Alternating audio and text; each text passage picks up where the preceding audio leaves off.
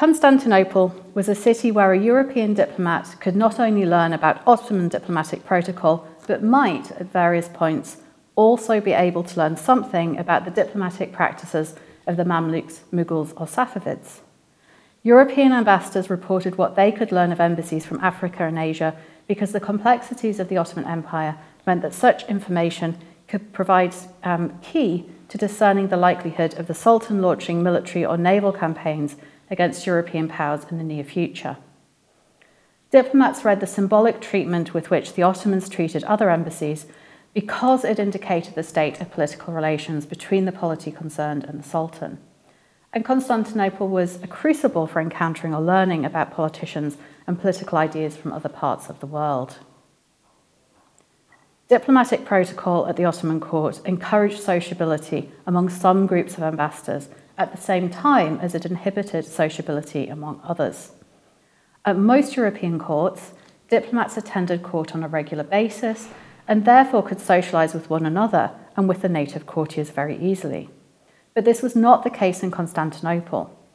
Consequently, where an embassy was situated within the city had a strong impact on the political interactions of the ambassador. Ambassadors and diplomatic agents who were posted at the Sublime Court on an ongoing basis, or resident ambassadors, were usually housed in Pera. The concentration of embassies in Pera facilitated sociability among those members of the ongoing diplomatic community. With embassies concentrated in one area, it was easy for diplomats to visit one another. For instance, in May 1625, a Transylvanian diplomat met the French and Dutch ambassadors, who were subsequently hosted by the English ambassador so that they could compare notes. Resident ambassadors expected to lay out significant sums of money entertaining other ambassadors. And while the ambassadors were wary of one another and sometimes even in direct competition, they nonetheless shared selected information and cooperated for mutual advantage when necessary. Special ambassadors who were tasked with a specific, discrete negotiation were commonly allocated houses and palaces within the walls of Old Constantinople for the duration of their embassy. As African and Asian rulers only sent special embassies, this necessarily spatially separated their ambassadors from the European residents housed in Pera. The Moroccan ambassador Abul Hassan Ali al-Tamgruti, for example, was accommodated near the Topkapi Palace in 1589 to 1590. Judging by the papers of the English residents in Constantinople, there was little direct contact between European and non-European ambassadors at the port. Successive English diplomats noted the arrival of numerous embassies from Asia and Africa during their time in Constantinople, but they rarely mentioned any direct interaction with these missions. In 1612, the English ambassador did meet the Persian ambassador at the house of the Grand Vizier, but only noted that they had avoided any ceremonial difficulties, and this was despite his eagerness to report on other aspects of the embassy elsewhere in his correspondence. Similarly, the Habsburg ambassador Ogier de Busbecq, whose mission in 1555 coincided with that of a Safavid delegation, makes no mention of actually meeting the Persian ambassador, despite leaving Amasya at the same time and on the same road. Yet both Busbecq and the English ambassador's reports show that they were keen to learn what they could about the Persian ambassador and his activities.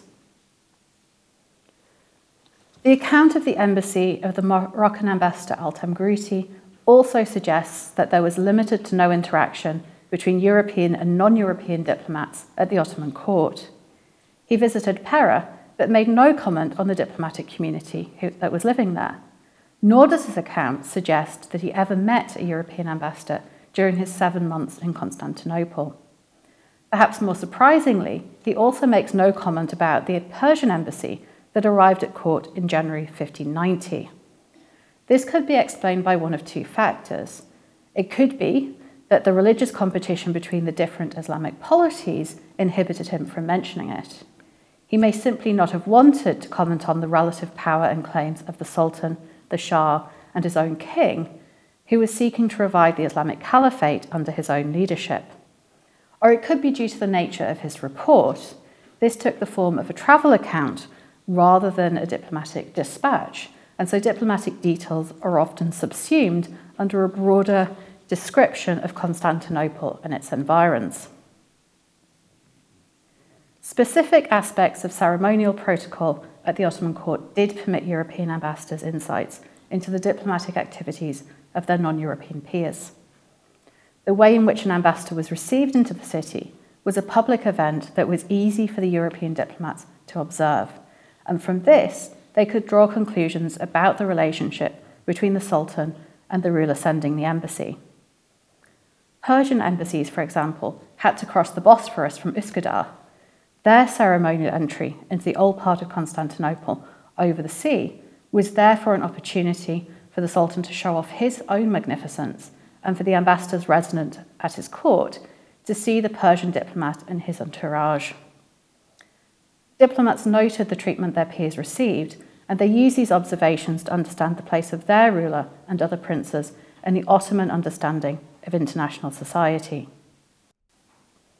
We can see this quite clearly in 1555 and again in 1612, when ambassadors from the Persian Shah and the Holy Roman Emperor were both at the Ottoman court at the same time. This gave European observers a chance to determine which prince was viewed more highly by the Sultan.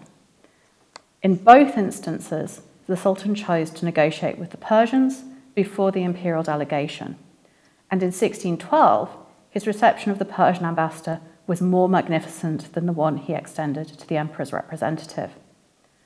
The growing awareness among European ambassadors that representatives of the Persian Shah took precedence over them at the Ottoman court may explain why there were some efforts among those ambassadors representing Christian powers to enhance the prestige of all of the Christian embassies.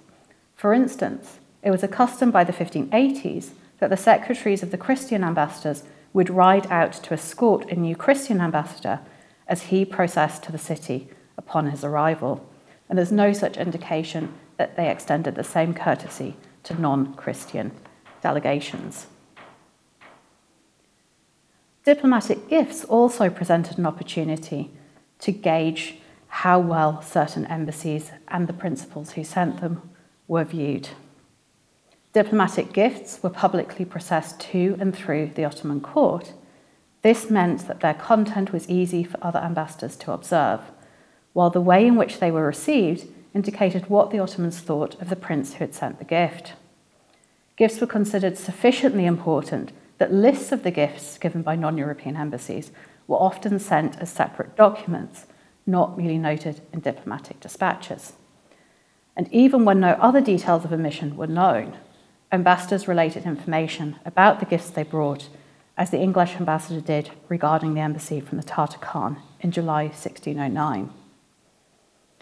But perhaps one of the reasons why European ambassadors learnt so little and had so little direct interaction with non-Christian ambassadors, and particularly non-European ambassadors, lies in the records that those non-European ambassadors themselves created. For instance, in the accounts that survive of the Persian ambassadors' stay at the Ottoman court, they make virtually no references to Franks whatsoever. And if they do, then they only mention them in the context of the wars that were or were not being waged between the Ottomans and various different European powers.